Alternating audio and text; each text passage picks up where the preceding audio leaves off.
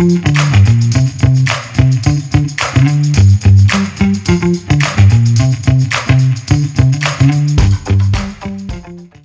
listening to The Running Public.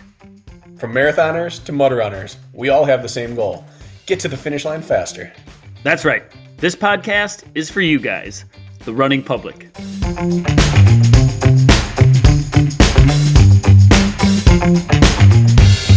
This is The Running Public's Training Tuesday. Training Tuesday is where we talk about training only. One topic, we dive deep, we explore it completely. It's training, it's Tuesday. Training Tuesday. Tuesday. It's training, it's Tuesday. Tuesday. See, we can still do that even without the recording, Bracken. You know what's funny about that? We did that on our first day together, and we must have been so wooden or not comfortable on the mic that we had feedback from people saying, you know, I like the show, but your intro, you can just obviously tell you're reading off a piece of paper. Which we weren't. We were just talking back and forth and doing stuff. So that was a huge slap in the face. I think we ripped out maybe 10 or 20 recordings of just different things that came out of our mouths. And then we just picked the one we liked the most. Yeah, we had no script. We'd say something and you'd be like, hey, why don't you try that again? I'm going to say something different afterwards. And we haven't even gone back and revisited them. Maybe next year we'll have to, but maybe we'll never change it. Just robotic, apparently, to some people. So, Bracken, today's a Q&A, folks. We have a lot of questions. We did not even put out a poll, by the way, on Instagram or anything, because you guys have just been flooding our DMs with questions lately, which is what we like to see. So I know a few of you have been anxiously waiting to see the answers to your burning questions. But Bracken, I want to ask you, you mile time trialed. Yeah. With Ryan Kent. Yes, I did. How'd it go? I was really happy. He wasn't as pleased. Well, first of all, let's cut to the chase. What'd you guys run? I don't think I can release it. I think he's holding his time. He posted on Instagram about it, and he's got like 20 comments, and he didn't respond to anyone. Oh, he didn't? Are you comfortable sharing your time? I didn't finish. Oh, you rabbited. Yeah, I rabbited him. So my goal is to make it through 800 at his goal pace, and I made it through 12. Wow. Good and for you. Gun to my head, I could have kept that pace for another 100, maybe 200, and then I would have exploded. So part of me was thinking I should just drop off and run at 85 and run 458 or 445. Now I'm doing the math. Or 720 or 410. Who knows what the pace really was, Kirk. But part of me wanted to drop off and finish, even if I had to walk the last 20 meters and try to get a sub 5 or something. I think I know what Kent's goal was. I have a guess. You don't have to confirm it or deny it. I'm not going to. I think he was trying to break 440, and he would have been very happy with that. Based on his size and his training style right now, I think that would have been a very good time. That's what my guess is. Okay. So my guess is, and you have not told me this, my guess is you guys ran 70s and you could have faded home in an 85 and run 455. That's okay. And then, and I had a decision to make because my buddy Ross, who's training for that ultra, he came out and recorded us and then ran a time trial right after. He wanted to run one. And so I was going to rabbit him too. So it's like, do I try to just turn myself inside out and then leave him out to dry? So instead I finished, and 2 or 3 minutes later, I rabbited him for a lot of his race. And his goal was to break 6. So I took him out at 129, and I stepped off the track and let him run lap 2 by himself. And then I ran lap 3.5 with him. And he negative split and ran 542. Oh, wow. That's huge. That means he even has more in the tank. Oh, yeah. That's awesome. Yeah, I think he could have run 538 or something if we had known that's what he was, because he had no idea. He said, I have no idea if this is just arrogance talking, but I'm quitting running if I can't break 6. But I have no idea if I can break 6. Because he's never run a mile per time, I don't think, in his life. Hadn't been on a track in 15 years. That's not bad. He should be proud of that. And I think he was 202 that morning. Oh, his weight. Yeah. He's 5'10", 200.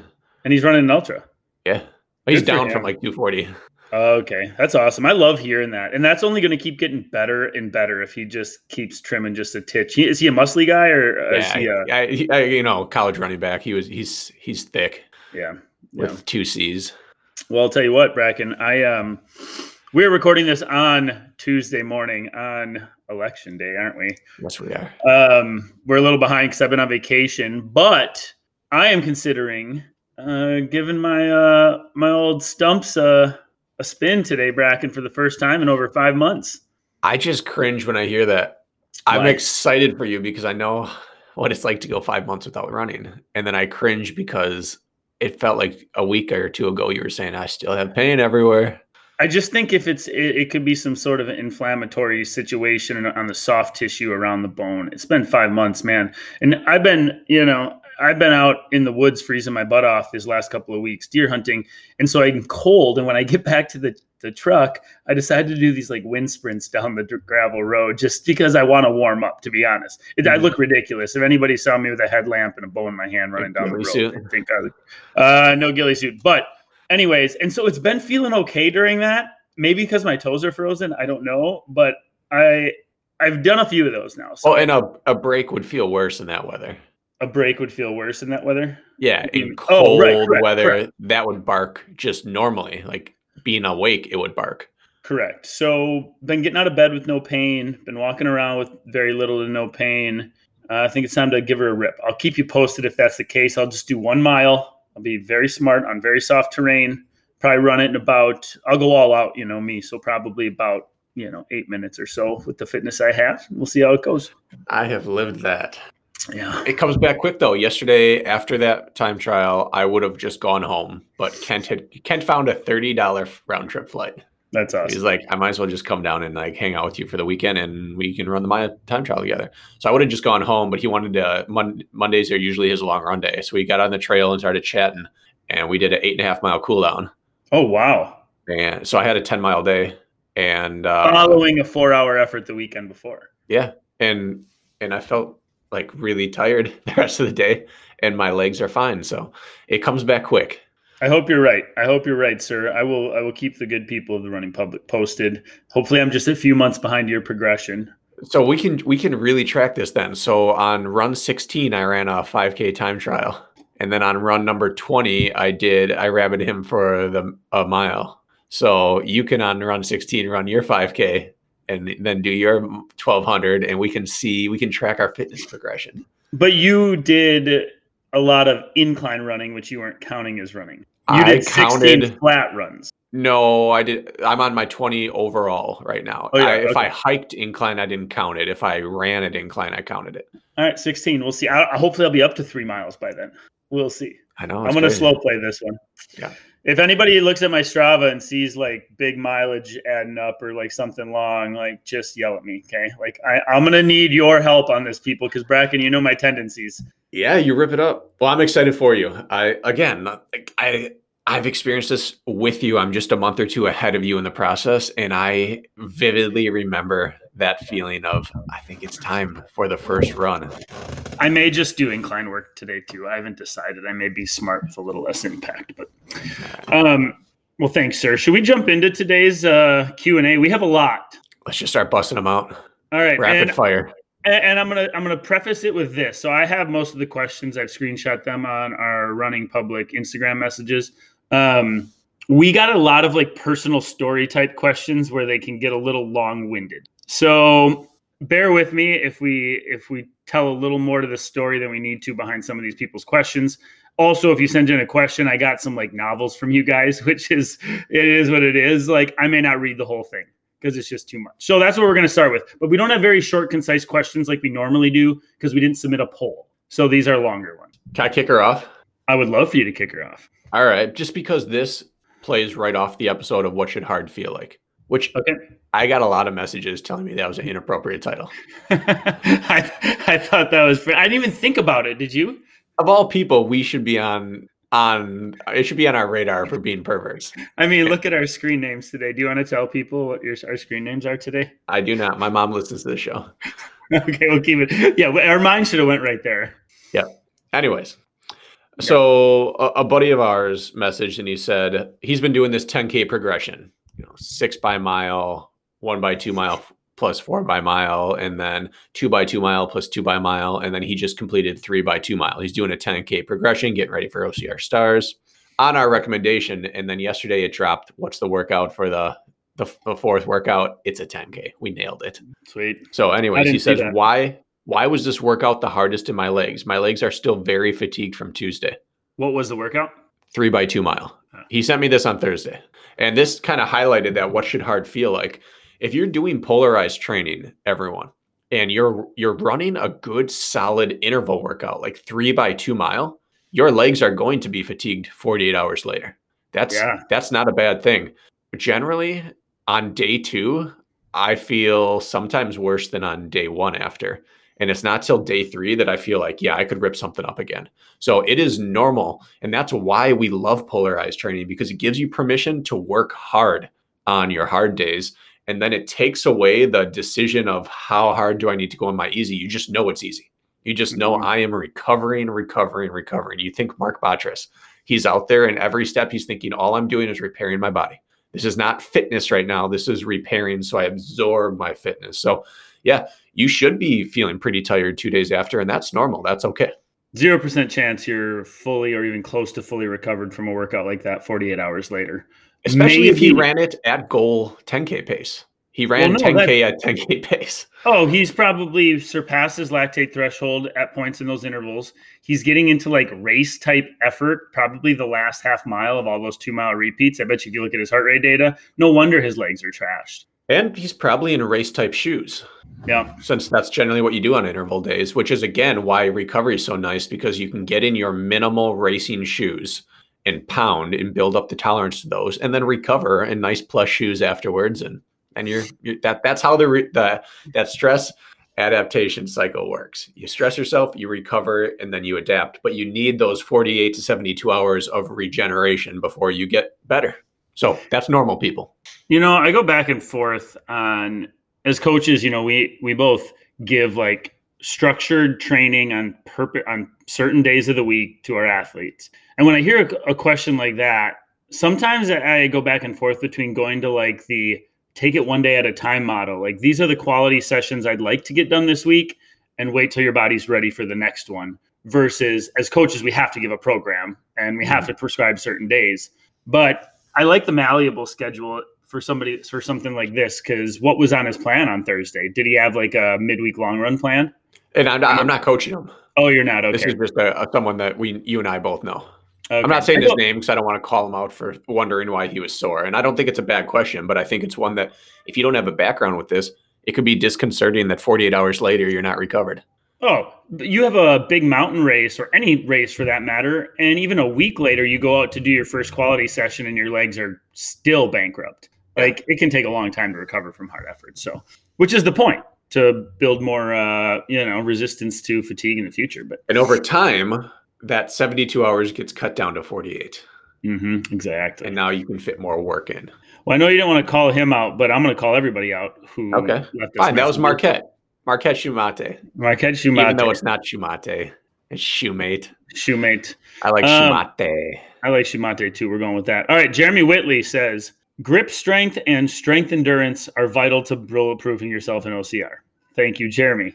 All right. His question: how would you guys periodize grip training, and what exercises would you use? And this guy, I believe, struggles because he's failed some things in a race. He's been a good runner, but can't quite, pull it together.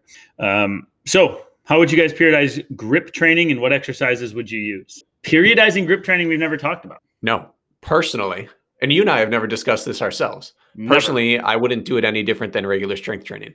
I would keep it mostly power-based throughout a lot of the year, and I get race-specific as I get closer.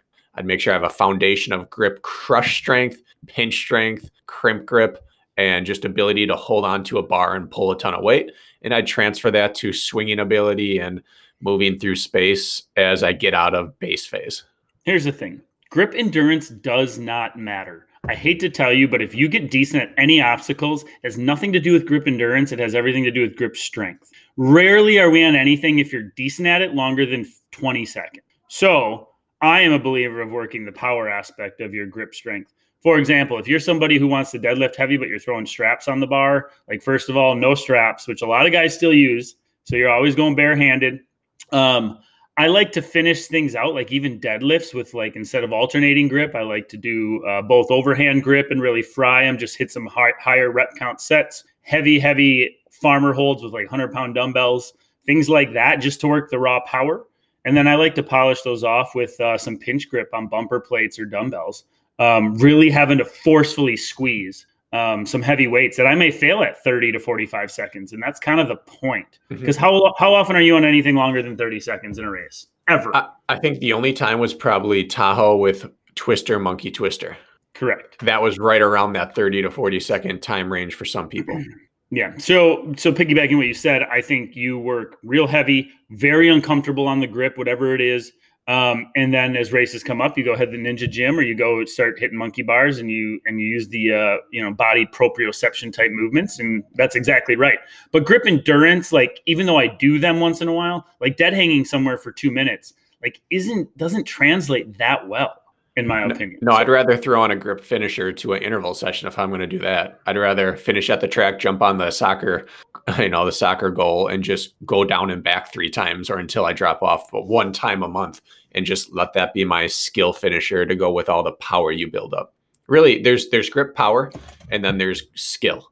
And if you've done a few OCRs, you have the skill and then it's just having the power to go into it. But understandably, people are at different points of their grip progression. And earlier on, you got to work more skill work to get yourself to the point where you can comfortably move your body through space efficiently. Yeah, I agree with that. So just to summarize, heavy, very stressful. I have the same philosophy with strength training. High weight, low reps. Like put those hands, forearms under like a really uncomfortable load. You don't need to be doing farmer carries for 5 minutes in order to like get the benefit. It's the raw power and the pinch and hand strength. Yeah. And I know we're spending a lot of time on this question, but this is a good philosophy question for OCR specific training. And everything we talk about in running is not about how fast you are. It's what percentage of that can you keep with less effort. And grip's this exact same way. If you don't have good grip power, you have to squeeze with all your might to stay on a wet, cold, slippery obstacle. But if you have great crush and pinch and crimp strength in your hands, you just don't have to use a high percentage of that to get through an obstacle. And that's what grip endurance is. Grip endurance isn't, I can dead hang for 10 minutes, even though that might be a byproduct of what we're talking about. It's, I can use 40% of my grip multiple times throughout a race because it doesn't cost me anything. That's exactly right. And I'm just going to call you out a little bit. Like Bracken, as far as I know, does not do grip work very often, if ever. No. But because Bracken is very good at moving his body through space because he's an athlete, he doesn't really need to. I hate to say it, but like if you can get through something in less than 20 seconds, it doesn't matter. Well, and that's kind of the thing. It's a bad thing as a coach to say that I don't do grip work, but I don't think I've ever failed a Spartan grip exercise. You failed the rig in Seattle in 2017, but who's paying attention? That's true, but that wasn't a grip strength issue. That was a bonehead issue. Yeah. I mean, okay. So, and I failed the monkey bars because I missed the bell. But the point is, in a Spartan race, I did the Ultra in Tahoe and I went through Twister, Monkey Twister just fine. And I didn't do any grip strength training leading up to that, but I was deadlifting and I was doing weighted pull-ups and things like that. So there was grip in there. However, if I were to go do OCR World Championships, I would have to put in a block of grip strength because there's different levels to grip strength and grip endurance. And I do not walk around with that on a daily basis. And so if I wanted that, like Spartan cross at the Spartan Games, I would have had some issues doing 55 obstacles in 5 minutes. So yeah, well, if you're doing Spartan racing or OCR Worlds, those are actually very different very themes. So next question is from Ice Impress, which is actually an athlete of mine, Sayard Tanis. She's a stud. She's ran like 17 something for a 5K time trial. Freaking killing it. She says this, something that's been on my mind. What's that? You broke up for a sec. What did she run? Like 17 something for a 5K time trial. Oh yeah. But I did. She's fast. All right.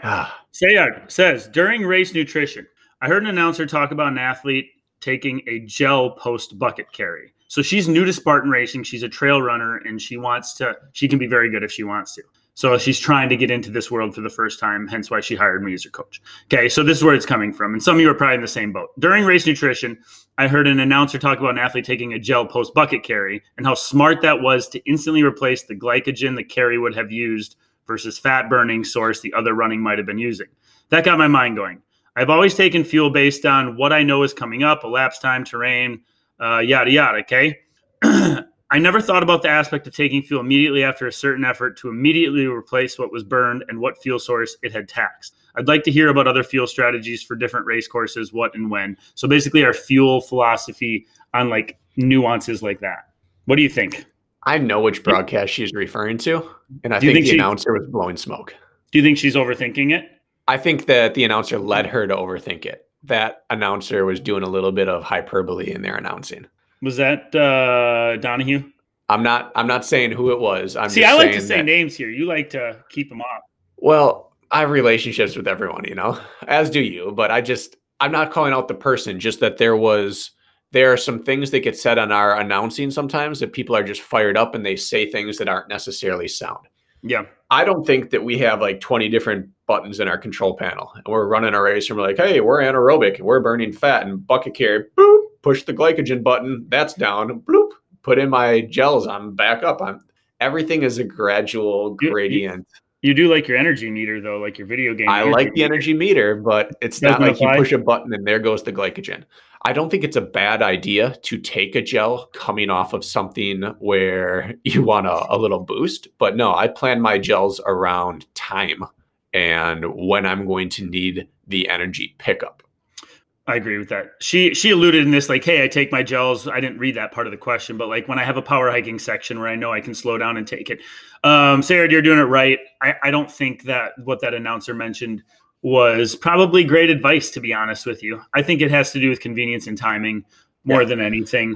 You should, especially in anything under like an hour and a half, you should be pretty saturated. In fact, I would say if you're well fueled, you might not need anything and still be able to perform all the way through 90 minutes. But I would keep doing what you're doing. Chris John says, hi, on one of your Q&As, can you guys go over how your running form should change and not change when doing an easy run? Are you just supposed to have a shorter stride and lower cadence? I find my form is very different when running fast than when running slow. I really like this question. I had this conversation 2 days ago. Okay. And I had it again 2 weeks ago. Like, this is something that comes up a lot as people start running and they realize you're in one of two camps. You are either Hobie Call or you're Bracken Crocker. Okay. Hobie Call, if you don't have imagery in the background, scenery or other athletes to see what pace he's running, it's hard to tell. In fact, I have a couple clips I always send people when we're refining form to give a visual cue of what they should be trying to feel like. And it's Hobie Call. Is it him and Temecula?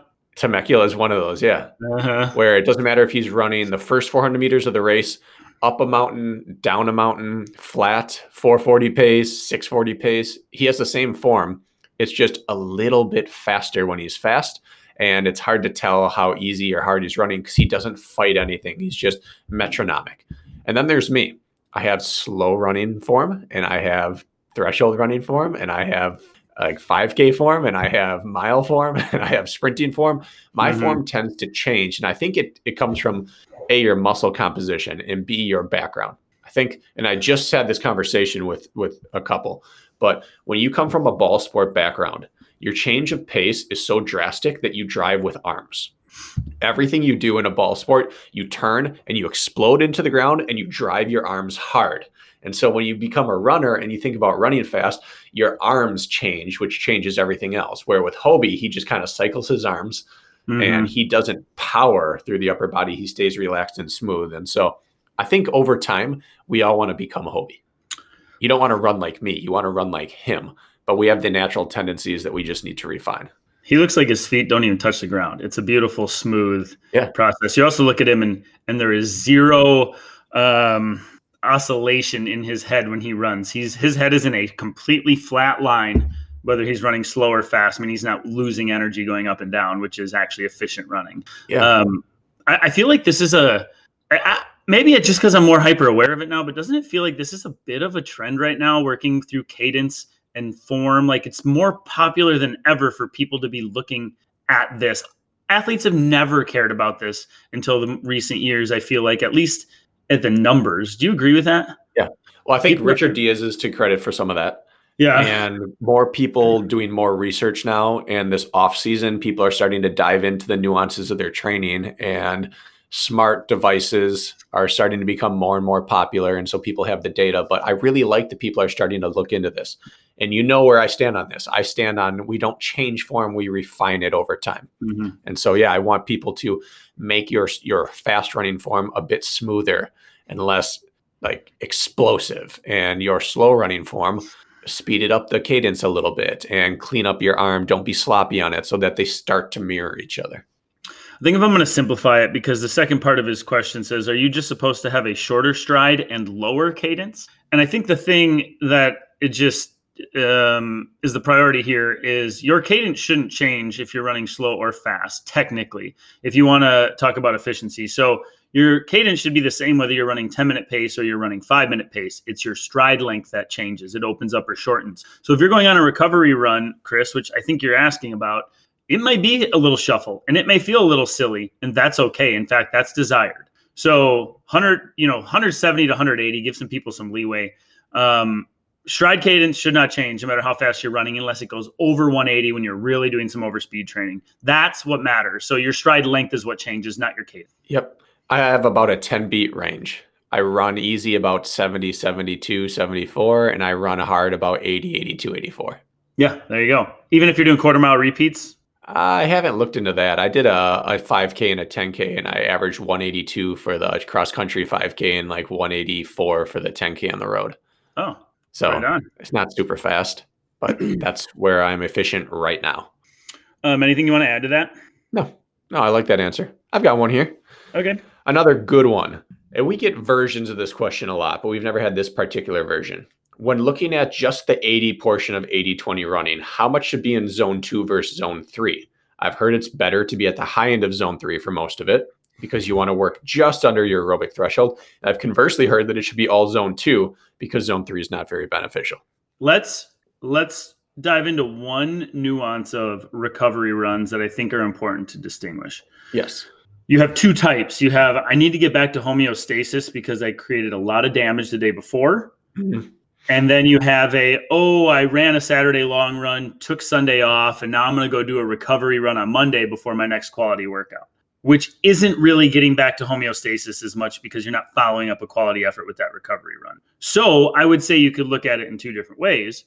I think on that Monday run, if you hadn't run anything hard in a few days, sure, go ahead. Work in your zone 3 and high zone 3 if you want. I don't think you're going to take away from your quality workout the next day. However, if you do a hard interval session and then you're doing a recovery run afterwards, I think high zone 3 is doing more damage than good. And I'd want to keep it lower because that doesn't matter. You just need to get back to center. So that's my short answer to that. It's perfect. If the downside of heart rate, like blanket statements, are that they don't take into consideration what you did the day before. And so saying, yeah, you can run mid to low or high zone 3 aerobically, and that's your aerobic, you just stay under aerobic threshold, that doesn't take into account the damage that that you have to undo. And so like you said, if you're damaged and you have to get back to homeostasis, running just below aerobic threshold can be stressful, even if it wouldn't be stressful if you were fresh. And so, yeah, if I had to say how mine are, I am zone 2 on recovery days and high 2, low to mid 3 on easy days. And there's a gradient to that as recovery versus easy. Yeah. Did I misspeak that? No, you spoke that right. I just think that those are the words I was looking for. I didn't use them, but there's a difference between recovery and easy days. There are. And there's a gradient to that. I might start on an easy day at zone 2, and I might be high in zone 3 by the end. Mm-hmm. It's not that I just put my watch to beep at 145, and as soon as I need to get to 45 as quick as possible and stay at 145. I'll start at 130, and then 135, and then 140, and I might even hit 149 by the end, like the last 3 minutes if I'm feeling great. But it's a gradient. There's not like a blanket rule that you follow. It's you match the effort to your damage. I just think following a quality effort where you know your body took damage, err on the side of caution. Yeah. You're not trying to benefit your fitness on that day.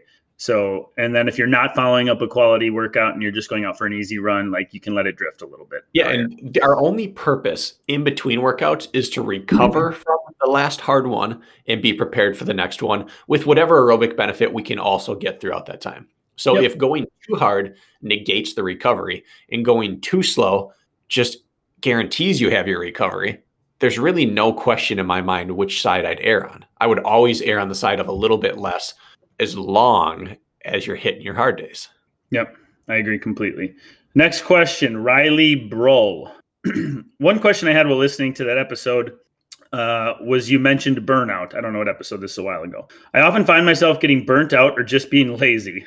Okay, I think a lot of people can relate to that. I'll run my normal training schedule for a month or so, see massive progress.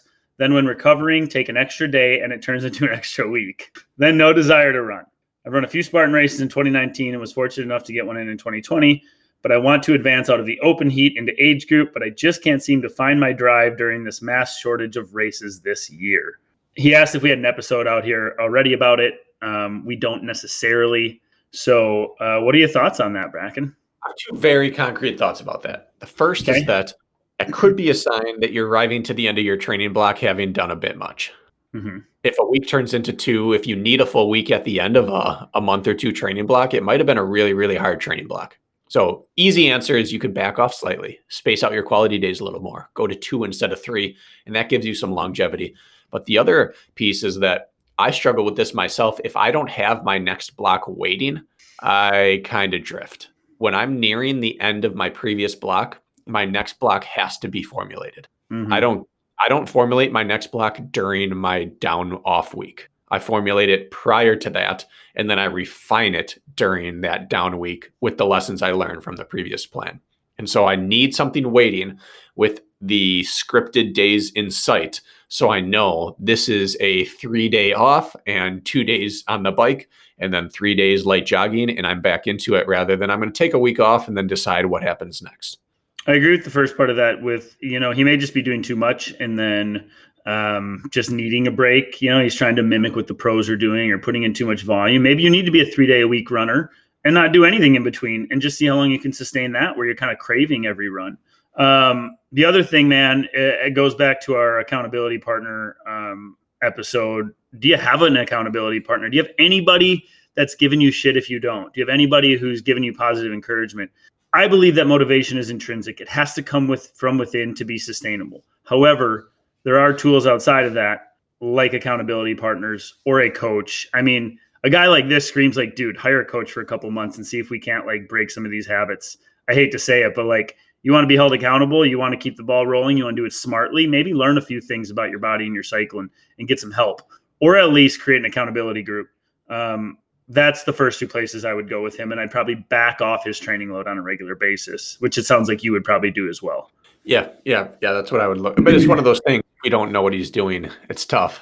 He might be doing 3 days a week and he just doesn't have a goal that excites him, or he might be running 10 times a week and be burnt out. It's exactly. He says he doesn't have a goal that excites him with the shortage of races. So create one. Find something to go after. Yeah. Have somebody hold you to it. You got another one lined up? Okay. I have a question about something that's affecting me a lot.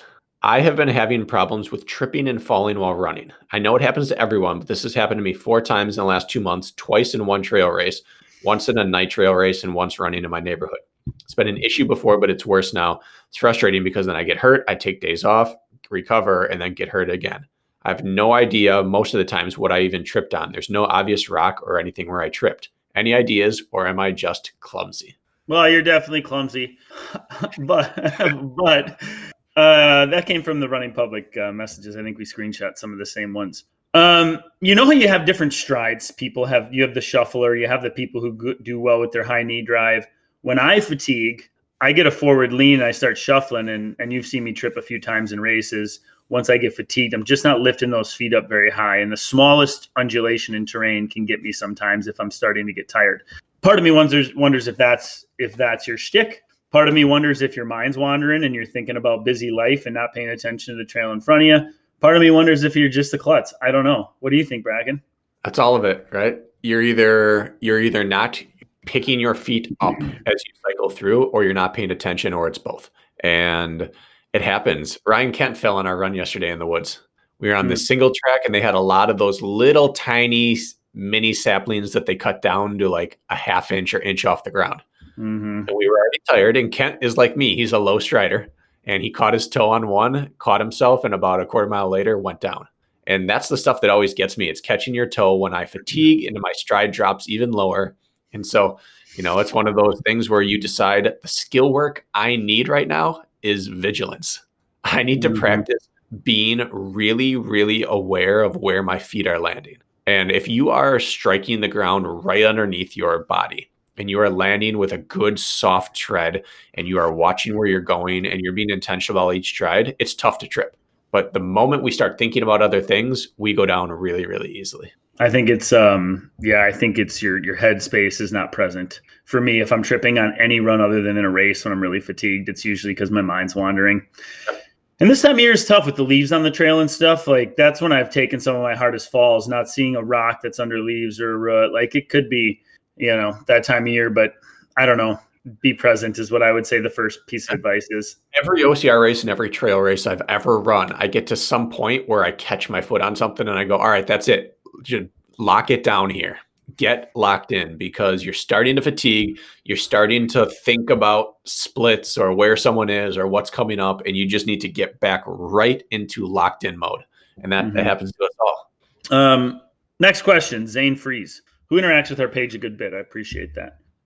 Zane says, amongst other things in this message, I also would love to hear you guys talk about how to create your own training plan. Maybe you haven't, I missed it. He's basically was coached by somebody and he's leaving that coach and doing some self-coaching for now. So he's a little nervous about his progression. He was steadily improving under this coaching, but wants to learn how to do it himself. First of all, I'm assuming you're saving money by doing this. Because if you're progressing and you leave that coach, I think you're not smart. So if you're looking to save some finances for a while, then I totally get it. What would be your first piece of advice? Basically, he says he wants our general thoughts on how to create your own training plan. We can give him some brief advice. Well, this is a loaded question. Oh, yeah. My take is that, in the movie Beer Fest, they say, what's a ZJ? Goes, if you have to ask, you can't afford it kind of thing. Like if the question you're asking, and Zane, I mean this with all due respect, but if the question you're asking is how do I go about setting up a training plan to self-coach myself, you're probably not ready unless we're reading into this wrong. But what I would say is it's time to start going back through your logs. And the blueprint for what has worked for you is sitting right there. So you might not be ready now, but you have the information at your fingertips. So go back through your training logs and see what has worked. What kind of base training works for you? How long your aerobic development phase is? What kind of quality work you respond to? What kind of peaking and recovery work do you respond to? And then identify the principles that are always at play there. After that, you have to decide, all right, what are my core principles that I have to apply to all of my training blocks from here on out? And then you build out a sample block. And if you take a look at that and you trust that as much as you trust what your current coach is doing, then there's your time to say, okay, I think I can strike out on my own. But if you don't believe that you can hit the ground running and do a good job with it, then maybe it's not time to leave, or maybe it's time to ask them if you can move into more of a consultancy relationship where I'm going to try to write my own, but I'd like to buy your time and bounce ideas off you or have you nitpick or, shoot holes in my plan, or I'd like a once a month coaching consult with you. And, I won't pay you for full coaching, but I'll still give you money for your time, finding some sort of working relationship that will wean you off onto your own rather than just striking out in the dark. Yeah. Yeah. I mean, I get it. I get if this is like, hey, I want to save money this fall, races aren't coming up. Mm-hmm. Like it might be as simple as that. Like, hey, I can't justify paying for coaching right now. I will again in the future when races come up, but I'm in this holding pattern. So I get it. Like we could be way overthinking it. It could just simply be like, hey, I just don't want to pay for it right now, which I get. And I'm all for it. I think the best evolution of an athlete is an athlete who turns into a coach. What happened to me? Yeah. You grasp it. You take the pieces you didn't have, you fill that in, and now you are able to go out and keep spreading the knowledge. And so that I'm all for it, but you don't want to set yourself up for failure either. Yeah, it's a loaded question, but it's a great question because I think a lot of people are trying to put together their own training plans.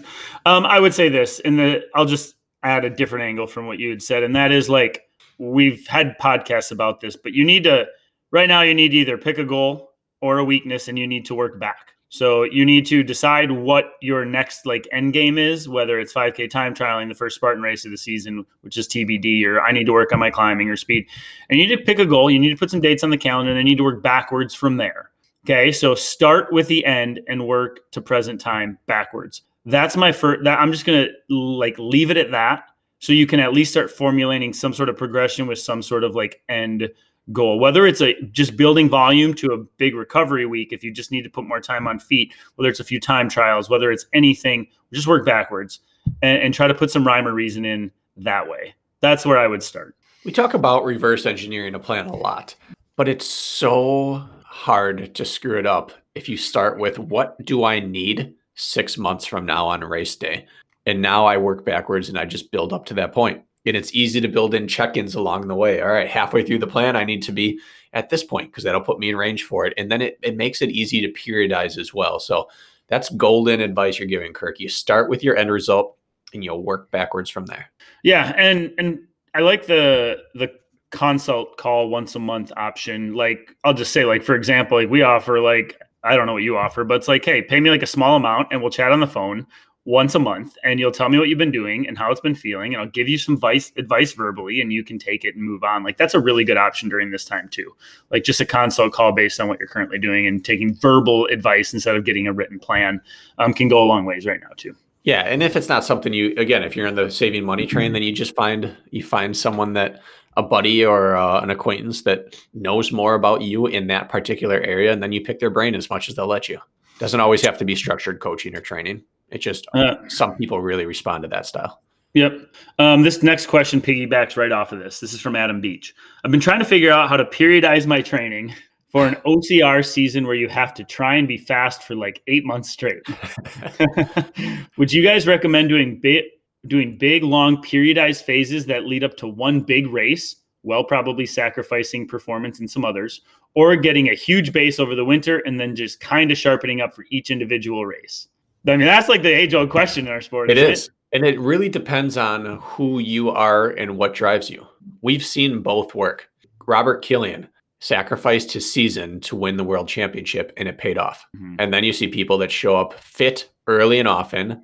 I would say Ryan Kempson. He shows up fit, he attacks, he had success early in the year, and then he tried to just extend his endurance and his ability and hold on the best he could through his beast and mountain courses.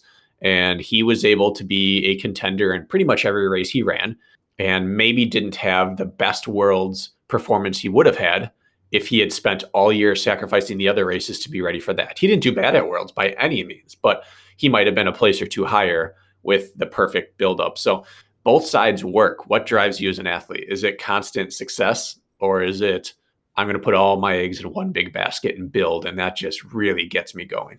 I like the idea of putting in a lot of deposits into your bank account all winter and adding volume and just putting time in on feet if you don't really have much going on until next racing season, because that money will always be there. And then really, this is the cycle. This is the cycle of our training season. You race, you recover for a week, you hit 2 to 3 nice building blocks of weeks, and then you taper into a race, then you recover. So you sacrifice 2 weeks of training, really, tapering and then or resting up and then a recovery. Then you build or get some good training for 2 or 3 more weeks, and you repeat that cycle. You can build really good fitness off of that, especially if you have a good base of running from the months prior, and you can perform well all dang year. And you know what? If you're concerned about a performance at the end of the year, take off that 1 or 2 races before the big race, take a true rest week, do a proper build, don't race for a few months, and then taper in. So you can kind of have it all with maybe picking a race or two to maybe sit out from towards the end of the year if you have one big final race that really mattered. Yeah. That's how I would look at it. And it works if people can stay disciplined. Because if you look at a normal build, oftentimes coaches schedule down weeks. Every 2 to 4 to 5 weeks, there's a down week in there.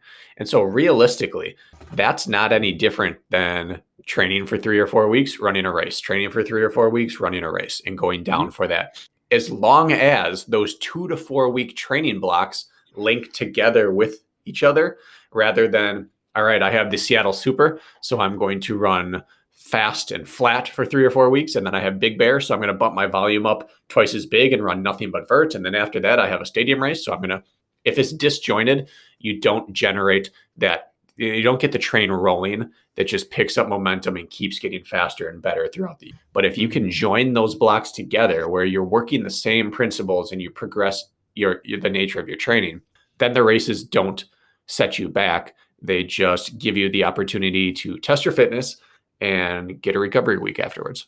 I mean, the only guy that really did that was Robert Killian that we know of last year. I mean, Ryan Woods, Ryan Atkins, VJ, Kempson, I would say Tyler VJ. Veerman. VJ what? VJ picked his shots.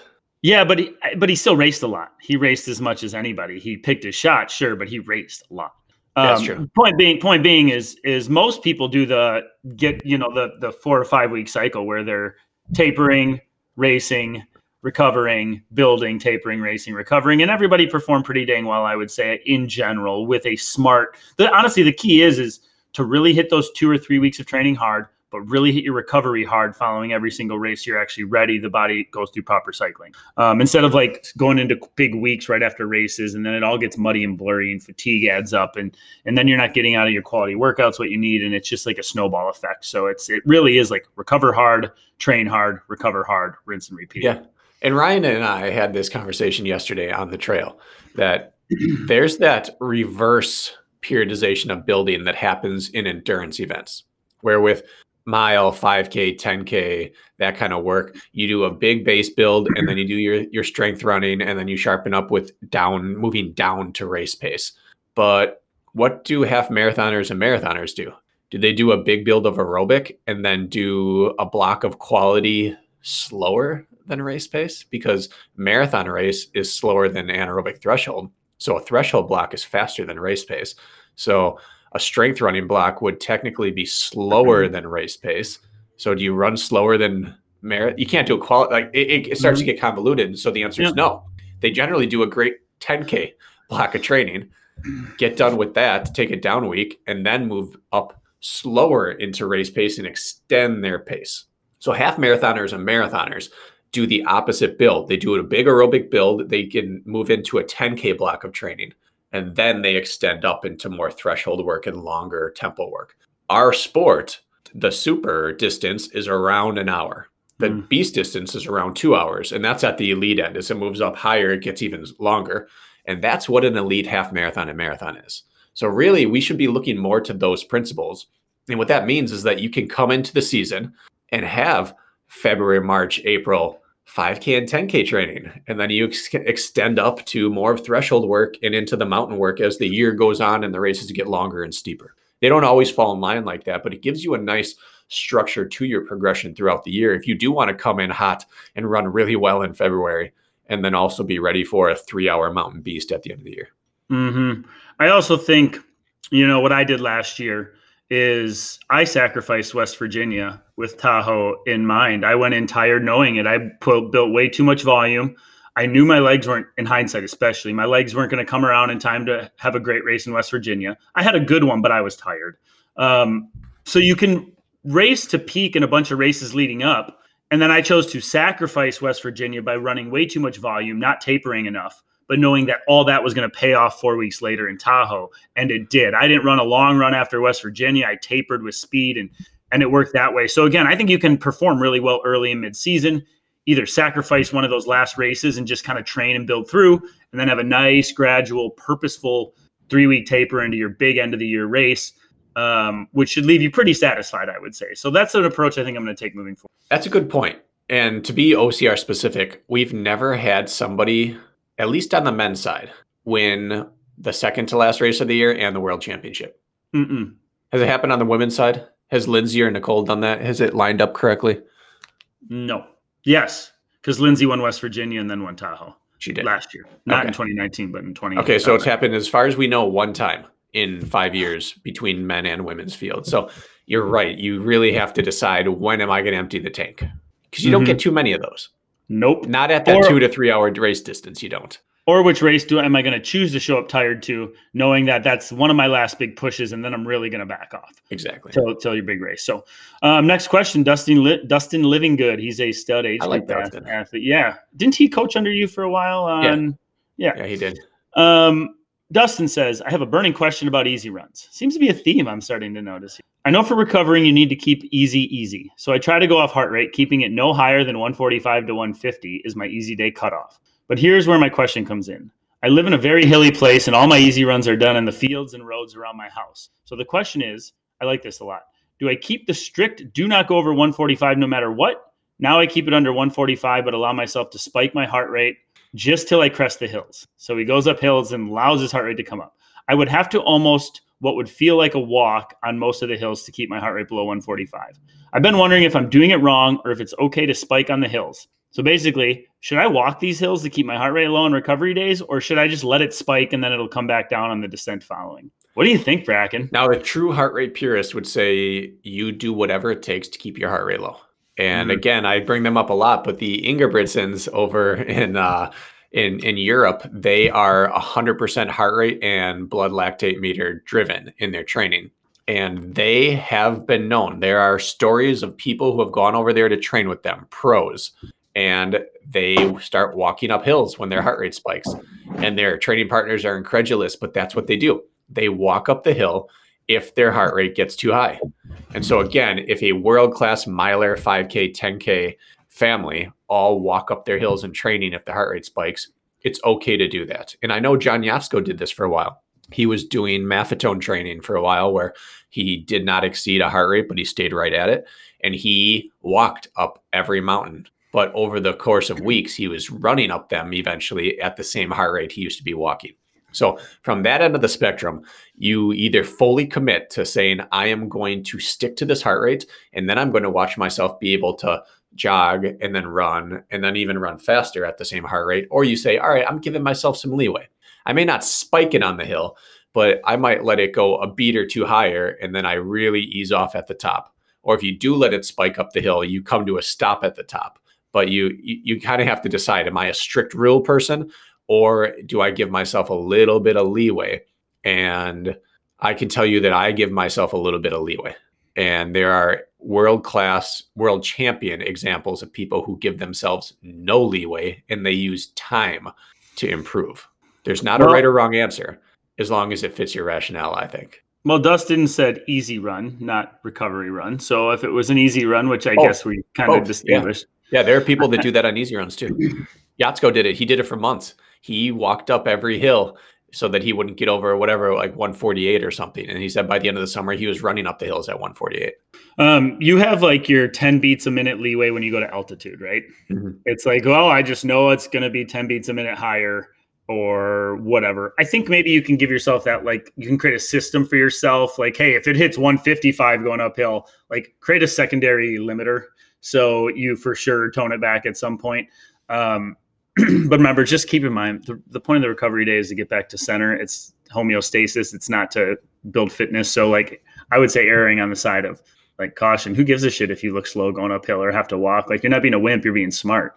Like, so I would err on that side. And I need to work on that too, or creating, like I said, that secondary heart rate limiter maybe for your hill situation. Yeah. Yeah. Both answers are correct as long as you execute recovery and easy. And pay attention to how your body responds to both approaches. And it can be fun. It really can be fun to go out there and say, I am keeping 148 no matter what. And for 2 weeks, I'm walking. And then the third week, you found you get to jog a little bit. Like that's fun. But that can also be super controlling for people. And then they can't get away from it. And they're a slave to their heart rate monitor. Right. Which you don't want to always be either. No. It can become obsessive. Next question from Sam Konowich. I don't really know if this is a question or not, but it's amusing. Not sure when you guys are going to do your next Q&A, but I've got a question I never thought I'd ask. Oh boy. Can my feet shrink from increased running volume? Question mark. Answer, yes. He says yes. He answers his own question. Okay. I've always been size 13. Really only picking up running 3 years ago. Got measured for the first time on a whim. Shocked to see myself under 12 now. I'm not even close to 13 anymore. I would have thought my feet would have gotten bigger, if anything. May have been interest to the rest of the running public. Now, that's strange. I appreciate it. I have heard of people's feet widening over time, and mine have. I used to be a 9.5, 10. Now I'm a 10, 10.5. Like I could squeeze into 9.5 Ray shoes, but with socks, I was a size 10. Now I'm a 10 or a 10.5. All Hokas now I'm a 10.5. It's interesting. My feet have just widened with volume over time. The only thing I could think of that would make your feet get smaller is if you actually had body fat in your feet and you lost volume when you had like a very big weight loss. Because you see a lot of, obese people have extremely swollen feet, and maybe body fat in the foot. Yeah, looks pretty jacked. I'm stalking his photo right now. Sam looks jacked. Maybe he wasn't jacked 3 years ago though. I don't know. Or maybe he had like constant edema where his feet were just puffy. I don't know. No, I've never heard of it. He just had a lot of fat deposits on the end of his toes and just in his heels. This can go straight to my toes. That eats a cheeseburger, goes straight to his big toe. I don't know, man. I feel like mine definitely when they get hot, like everybody's feet kind of swell up a little bit and expand, I think, as your body temp rises. But you could be an anomaly or there could be something to that. If anybody knows more about that, you let us know. Okay, Brett Mazza. Not really a question, but I want to talk about it. Hi, guys. You talk about a lot of the research you've done in your episodes. Would you consider making a post about your favorites? Thanks as always. So he's referring to books, which we've brought up a lot, but research or articles, I know we've kind of like our broken records at this point, but why don't you just spew out like where you've learned them? I started with Jack Daniel's running book. Then I moved to Lydiard's running book. I moved from there to a lot of internet articles on Alberto Salazar, Renato Canova, Joe Rubio. I read the Hanson's marathon training book. I read Maffetone's total heart rate training, I believe is what it's called. I read the Math Method. I'm trying to think what else. And then just endless scholarly articles about training efficacies. And then I got into more of the, I guess what you would call like the everyman books, where it speaks to you at just a conversational level, which is Matt Fitzgerald's, his 80-20 running, racing weight, How Bad Do You Want It? And then the book Endure by Malcolm Gladwell. There you go. I also think, anecdotal experience over time has taught me as much or more than any piece of literature I've ever read. Speaking from my own behalf and my athletes' behalf, I would say, endurance training now for 25 years since I started track and cross country. You can't replace experience ever. It's the same conversation I have. Like, I took Spanish all in high school and then I went to Mexico for 2 weeks and I learned more in that 2 weeks from firsthand experience than reading books and studying in the classroom. So it's like, it's both is what I think it is. Yeah. Yeah. And I also really like finding elite level, world-class level runners and coaches training plans online. And instead of stealing their workouts, you go through and you track progressions and see what their core principles are and see what pieces do they have in play and how does that correspond to stages of the season. And those are really, I think, enlightening to look at to see how a pro sets up their year. And I think it's okay to be your own guinea pig. For example, I've experienced, I don't know if you can see my bookshelf behind me, Bracken, you can, but I read The Art and Science of Low Carbohydrate Endurance Performance, and I went completely keto for a month and seeing how I feel. I read Performing on a Vegan Diet, and I did that for a month. And the low carbohydrate performance was an epic fail on my end. I felt like absolute trash and couldn't run harder than threshold, and for example, a lot of things. But I did a lot of experimenting, and some were epic fails. But man, the more you fail, the more you learn. And the more you learn, the more you get dialed in eventually in the future. So being your own guinea pig, for example, works. So it's okay to do that too. And I do recommend reading some triathlon training books for OCR athletes. For just pure runners, stick to the pure running. But triathletes are masters of mixing modalities and balancing training, stress, and recovery. You take a look at a pro triathlete's plan and you think you are insane. That's not recoverable. But people have figured out how to really balance their stress and their recovery. And I think for our sport, it makes a lot of sense.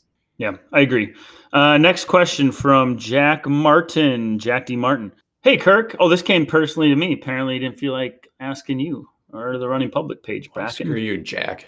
Jack Martin. Hey, Kirk. I'm a listener of the podcast from the UK. Love the work, and I'm finding it really helpful as a reasonably new runner. However, I seem to struggle in workouts when I get towards my lactate threshold, roughly 175 beats per minute. Not because of pain in my legs, but with being able to get enough air in my lungs. I always feel like I'm chasing my breath. Is that normal? Cheers. And it's funny because we just kind of addressed this in our What Should Hard Feel Like episode. Yep. A, it's normal, especially when you're a new runner. And B, it's why there's a gradient to threshold work. If it's too hard, you back off a few beats and you're still getting some benefit from that work. And as your cardiovascular system catches up to your muscular strength and endurance, you'll be able to handle better threshold work. Yeah, I mean, threshold work is breathy work, I would call it. That is the heavy breathing, but the legs aren't filling up quite yet to where that's actually the limiting factor. Yeah. If you're truly doing threshold work. So you're actually, Jack, describing threshold work pretty spot on with just saying, you can't get enough air in your lungs. You're about where you should be on the upper end of your threshold mark, isn't he? Yeah. And this is, again, one of the problems with heart rate based. If your test wasn't exactly right, and I don't know what kind of test he exacted, if your test isn't exactly right, the difference in 1 or 2 beats is really, really key once you cross that threshold. If 175 is the upper end, and he might want to be working at 172 right now or 173, and then you can always reassess later on. But everyone knows by this point, I'm a firm believer that there's not a single best number. There's a range, and you can work at the lower end of the range until your cardiovascular system improves. Yeah. If he wants to burn the legs up, just add some undulation of terrain in there. That'll spike everything for you. I'm guessing he's doing some flat running if he's not talking about his legs going out from under him. Next question, Adam Beach. Beach again, huh? Oh, is that again? I don't know. I got a lot of them in here. I got a question for the Q&A. How do I get on the Spartan Pro team? I'm tired of paying for races. It was a really easy answer a couple of years ago. Show up to races, go top 3, you're on. Become a contender, and you're there. Now, I don't know. Show up to all the races, get in point series, be really active on social media. You can get there by being really good. You can get there by being moderately good and very active, or you can get there by being super good looking and having connections to companies. There's a lot of ways. You look at yourself and say, what do I bring to the table? And then you maximize that skill. Yeah, Adam, what do you bring to the table? I would say there's nobody you can email. There's nobody you can really call. Nobody's going to listen or give a shit. It's like you just got to hope that somehow you fit into their algorithm and they paid attention to you. Like, keep tagging them. Doing well in races will get you there for sure. Yeah. If you're going to be an age group athlete, be the best damn age group athlete you can be and let them know you exist. It's more about awareness of that you exist. They seem to be handing out, pro contracts like candy these days. So you just got to let them know. Yeah, and their criteria for performance is a little lower than it used to be. And so while that's good for people, it also muddies who's even out there. And so like Kirk said, you have to be on their radar. If you're better than people that are on the team, you just have to let Spartan know you exist. Yep. And so be a bit thirsty, tag them in everything, show yourself doing really cool stuff and running great performances, and you might get that message. Yeah, take that shirt off and do some fancy stuff up on the pull-up bar. See if you get a repost from them. Tell you what, that might get you in the door. Justin Kirk knows Hogan. what sells. I don't post much anymore these days, but I'm working on it. Justin Hogan, another athlete of mine, who just finished his first marathon. Justin, congratulations. That's a big day. Winter started here last week. What do you suggest for running in the snow? Certain type of shoes? Your normal running shoes? Yak tracks? Over your shoes? I thought we just touched on it real quick. We did a winter running episode, Justin. Like our first training Tuesday was a winter running episode, I believe. Wow. Way back in January. So you could go back and listen to that. That will be helpful. Yeah. If I'm off road, I just wear trail shoes or OCR shoes for the most part. And I wear my my VJs with carbide tips if there's going to be any amount of ice. I know he's a road runner. He runs hard terrain, but and then just normal. I wear normal shoes on the road in winter, and you just pick your best line, and it sucks. Yep, I completely agree. I would not waste your time with Yak tracks. I would not waste your time with strap-on carbide studded. They either pressure points hit you funny or they move around. I would just pick a solid winter running shoe or a trail shoe. And if we have really bad conditions, the VJ Zeros are amazing. Like the VJ shoes. They're fantastic. I've never worn a more comfortable shoe from VJ yet, out of the box. Yeah. I wish they didn't have those carbide studs in them because I want to race in that shoe over any other shoe they own. So you agree with that? Yes. They're amazing. I can't believe that they nailed that shoe. I don't know why they just don't take out the carbide studs. But Matt, if you're listening, I know you are, Gorski over at VJ. Can we get something like that? Thank you. I actually started looking into if I could drill those out. Can you? I haven't found a good way to do it. Oh, they're just such a good shoe, man. Yeah. But yeah, the Yak tracks exist for hiking in my mind, or long mountain runs where you're going to go minutes and miles at a time with nothing on the ground. And then you hit an icy section and you just slap them on to get through it. Otherwise, I can't stand them. Hate them. Next question. Now I got an email. This came into my email because it was so long and they wanted to be respectful. I'll give you it'll just take me 30 seconds to read it. And I think this question's about prioritizing what he does with limited time now. So I just welcomed my newborn baby girl to the world 3 weeks ago. Congratulations. Prior to her birth was the first time in my life I had consistently run for a year. I got up to about 35 miles a week. It was making some serious progress. But now with baby, I think I'll be lucky to get 10 to 15 miles a week. Okay, well, I'll continue. This should only be temporary, as in a few months when she is hopefully sleeping better, I will not feel bad leaving the house to run and have my sleep-deprived wife at home with the children. First of all, sounds like this husband is really he's doing a good job. Yes. I don't have his name saved, unfortunately. The question is, what should I focus on for my 10 to 15 miles? 2 runs per week? I personally enjoy the longer, slower runs, so would rather do that. And my aerobic work is comparably stronger for me than speed. Should I focus my effort on maintaining my aerobic capacity since I doubt I can make any gains during this time? Or should I only do quality threshold speed days and maybe one aerobic day in there? I'm caught between what I want to do and what I should do. The next race I have will be a 5K, but it's 4 months out. I'm going to skip the rest of this. There's a few other things. So, limited time. What do you tell a guy to do? I tell him to get a treadmill and a running stroller to start with. But that's cheating. So let's just stick by the confines of the question. If you're not going to do a treadmill and a running stroller, then you squeeze runs in whenever you can, and you prioritize. I would do everything at aerobic threshold. If I'm running twice a week, I'd be running hard, man. Yeah, or even tempo. I'd tempo every day. I would probably twice a week. I would probably threshold and interval work. I'd run 2. Yeah. Is that what you're kind of saying, or just do everything at threshold? Short term, I think I'd run tempo every day. 2 to 3. I'd run 2 to 3 tempos a week. Just go out the door, start running, run hard. Yeah, cut down. Everything would cut down. I'd start at for me, I'd probably run out and run 6:20 pace and try to cut down into the mid 5s for a couple miles, and then that's it. If I'm getting 15 miles a week, yeah, I'd spend a lot of time around threshold. Yeah, I think you're going to keep the most percentage of your fitness by doing that. I'd also be doing a crap ton of burpees and lunges and spin bike work at home. Yeah, well, you can still be there. Yep, I agree. Yeah, but running strollers, you teach the baby to fall asleep in there. It happens really easily, and treadmills are key. Then you can hop downstairs even twice a day. Hit 2 miles easy on there, and you're done in 10 to 14 minutes. Yeah, I think you could do whatever is going to make you feel the best at this point. But I don't think you should just go out and go long and easy because that's what's comfortable to you. It sounds like you need the opposite. And you have a 5K coming up, which is threshold. So I think there's your answer. Yep. B Cravo CR. Okay, so I'm not trying to peak for anything till next year when there's a race on the schedule. So I know speed work or anything anaerobic is not necessary because it can cause me to peak too early for no reason. That's what he says. So until January, I was only going to do easy runs and some tempo threshold runs to still gain fitness along with some. My question, is it a good or bad thing to throw in workouts that are non-running to push that anaerobic ability without causing a peak? For instance, I did 5 by 45 seconds on the assault bike and ski erg at 100% effort to push myself. Would it be good to incorporate these as my only anaerobic days? I mean, we both think that's a great thing to include. We also both think that we've maybe misled intentionally how easy it is to peak too soon. It's kind of tough to peak too soon.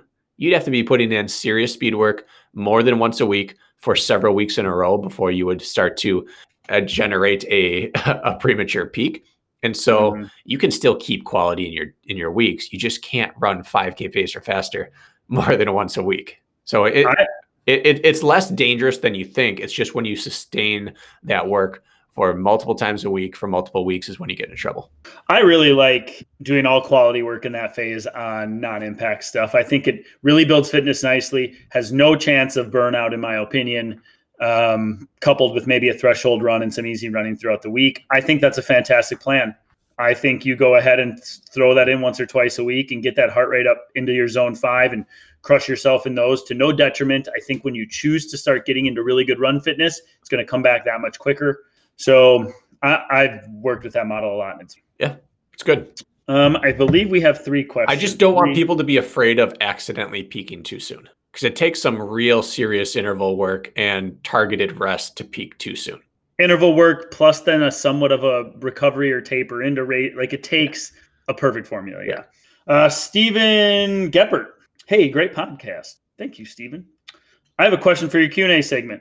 When looking just at the 80 portion of 80, this is you. You already answered this one. Yeah. You stealer.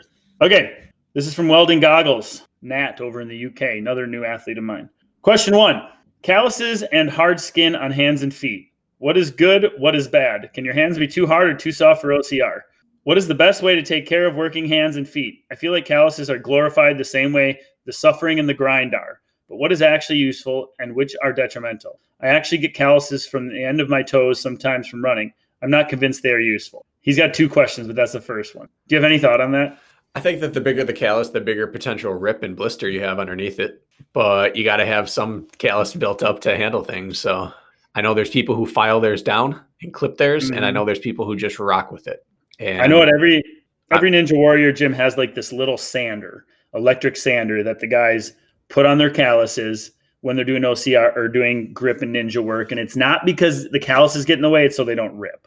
Yeah. So that's the only thing I can think of. If they get too big and hard, it just becomes a tear point. So you don't want them too big, but at the same time, you need some resistance down there. So if you're not having trouble with it, I don't know, don't do anything drastic. But yeah, sanding them down a bit helps. Front of the toes, you don't hear about a lot. All I know is calluses allow me to get through more grip and strength work once they're built up nicely. I think it creates like longevity versus if you got these baby hands, like office hands, once your hands hurt, like you're screwed. So I say let those calluses go. I can't tell you the freaking number of women that come into my personal training sessions, Bracken, with lotion on their hands. Like people like lotion up their hands to like soften their calluses, and then they go to grab the pull-up bar and they can't hold on. It drives me nuts. Don't lotion those things. Let them be. That's all. I agree. All right. Question 2 from him. Fueling before and during a workout. What should you take when? Okay, we'll keep this brief. Fueling during cross-training. If you were going to fuel hydrate on a workout, would you do the same if you had to cross-train that workout due to impact or injury? So fueling cross-training versus running. Would you ever have some tailwind in a water bottle for cross-training for a workout, for example? Basically, I'm confused about what fuel to use when and for what modalities, distances, intensity. We talk about learning what fuel and hydration works prior to race day by using them in training, but I don't want to get into bad habits by fueling through every workout. On the other hand, you might be able to get more work done in training if you fuel better. Please help. Now, I'll fill you in. Nat is a guy who is doing a lot of cross-training right now because he knows his body can't handle a lot of volume. So he's wondering if there's basically a difference. I don't think so. I think cross-training is a good time to start training your body to take calories and water in, because without the impact and the sloshing, it tends to be less damaging to your digestive system. But I follow the same rules as running, basically, where if I'm not going longer than 90 minutes, I'm not taking it. But if I'm targeting the ability to take in, then I take it. He's doing nothing longer than 90 minutes right now. So I would say skip it. Yeah. Yep. And if there is a time where you wanted to practice it, go for it. But more often than not, I don't think you should give your body the crutch. I think 90 minutes or less, people should eat food and work out. And if you're going to get in a meal within an hour, even hour and a half after a workout, like that's fine. You don't need to be taking all these expensive supplements and stuff. If it's a quality workout and you know you're not going to eat soon, sure, take some Recover Elite, take something else. Otherwise, eat food and freaking work out. Ryan Kent this weekend just highlighted how different everyone's body is. We were talking about when we were going to get up before the time trial because we wanted to do it early in the morning where the wind was not as strong. And I was like, well, if I'm eating breakfast, I got to be up 2.5 hours before we're going to start warming up. And he's like, well, I might just sleep in a little bit and just have like a donut or two, like half hour before we start. He likes the donuts, doesn't he? He loves donuts and he has an iron stomach. And I've told this story, but at Monterey, one day at an NBC race, a National Series race, the race got delayed a little bit because of fog and the cameras weren't ready. And we're all doing our last minute strides and lacing up. He goes, man, I just feel like I'm going to be too hungry. And he eats half a donut and pounds a banana and chugs some water and then walks over to the line and we start. At the line, you always see him with a water bottle. He's always munching something last minute. He can just do that. And he knows that because he's experienced that in training. And I know I can't because I've experienced that many times as well. So half of it's just matching yourself to what your body can handle. So when Ken came over, he stayed with you, I assume? Yeah. So did he go to the store, get some donuts, make sure he had his pre-mile donuts on hand? On the way from the airport to my house. And he's like, hey, man, I'm not just going to eat all your food. I'd feel way better if we stop at the grocery store, which I respect. But yeah, donuts were the first thing we picked up. So that's his. I remember I stayed with him in Utah last year, 2 years ago. He had donut there too. Simple glazed donuts from the gas station. I think 2 of them or something. Interesting. All right. And then this is the last, it looks like a 2-parter from Jeremy Whitley again. And then we're good. So Here's his question. I'll do the first one here. He's going to give us some context. Like I said, he had some stories with some of these. Yeah. I have a wife that likes hanging out with me. Good job, Jeremy. 3 kids that are doing school from home due to COVID. Lots of household chores and a demanding full-time job. Okay, pretty relatable, I think, for a lot of people. Fortunately, my wife and I both work from home, but time to train is more precious than gold. I'm noticing a theme with these. We got like heart rate, threshold work, and then time crunch questions. All right, I wake up early to train, but some days are more difficult. Context is out there. Number 1, I have a walking treadmill desk that I'll work at while wearing a weight vest and leg bands for resistance. He's sneaking it in. I'll be walking like this from anywhere 2 to 5 hours at least twice a week. What training benefit am I getting from this, and how might it fit into the scheme of quality days versus recovery days? The dude's walking on just moving a lot, his body moving a lot. Almost reminds me of the Adam Buck episode where he's just moving a lot during the day. Well, he's strengthening all those little supporting systems, the tendons, the little muscle fibers that are on this, supplementary to the main muscle group. So it's certainly helping your body. I don't know if he's training for a sprint or an ultra. If he's training for an ultra, that's sport-specific work. That's time on feet, walking, and that's beneficial. Otherwise, it's just low-end aerobic work. Yeah. I would say it sounds like he's doing these on days he can't run. Time's at a premium. So on his non-running days, he sneaks in and works from the desk. Dude, that's your recovery. You did it. You did a great recovery effort that day. I like that setup. If you're really that pinched for time, I would continue to plan those days in on recovery. If you can't get a run in, great. And set yourself up for success for your next run or quality day. Those are little stories like that you hear when people are successful and you find out they had something a little different in their life that just kind of put them over the edge, that helped them tip a little bit. And that can be that kind of thing. That might be cramp reduction in the future. That might be staying power in a race. That might be better core and hip stability. Mm-hmm. I like it. You had an example of Cody Moat when he won the most convincing Spartan World Championships by over 4 minutes in 2017. Spent 2 weeks prior to that race elk hunting in the backcountry. He did very little running. He was hiking up and down mountains with hundreds of pounds on his back once he packed out what he had, harvested. And he came in really kind of fresh, but yet trained and just in a different mindset, different body situation. He had all that fitness he had backed up and kind of rolled in with this unique situation. And he had the greatest race of his career, I would say. Yeah. How do you explain that? Yeah, you would never build that into a plan, and yet clearly there were principles at play there that worked. So, Jeremy, I would keep doing it. Yeah. And then the second question here, and then that'll be it, is most Saturdays are completely packed with chores. Guy's a busy guy.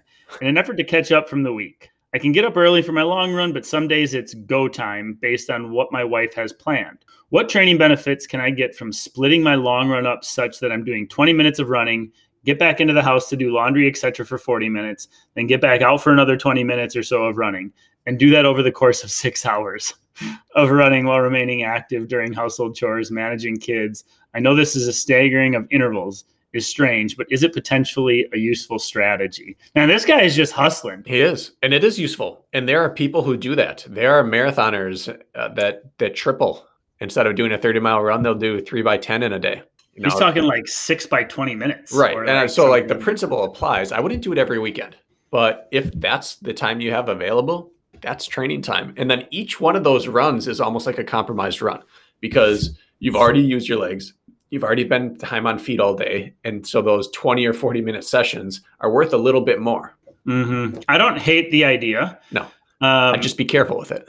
I strongly under the philosophy, if you're in a good training cycle, that every third week you need a solid, steady long run at minimum. Every 3 weeks at minimum. Every 2 is ideal, but every 3 I'll take where you're steady on feet, no laps. If you need to, can you plan that out where you get every third week get one long steady one in and then 2 Saturdays in a row, you piece it together the way you're mentioning? I think you're going to be just fine. Yeah. That'd be my advice. Yeah. Fit it in when you can get it in. That's all I got. That's all my questions. Do you have any more? No, I'm satisfied. I got to turn this episode around. Yeah, you do have to turn this around. It's 8:42 on Tuesday morning. How fast can you get it out, Bracken? About to find out. Get out there and vote, people. Yes, sir. Talk to you later.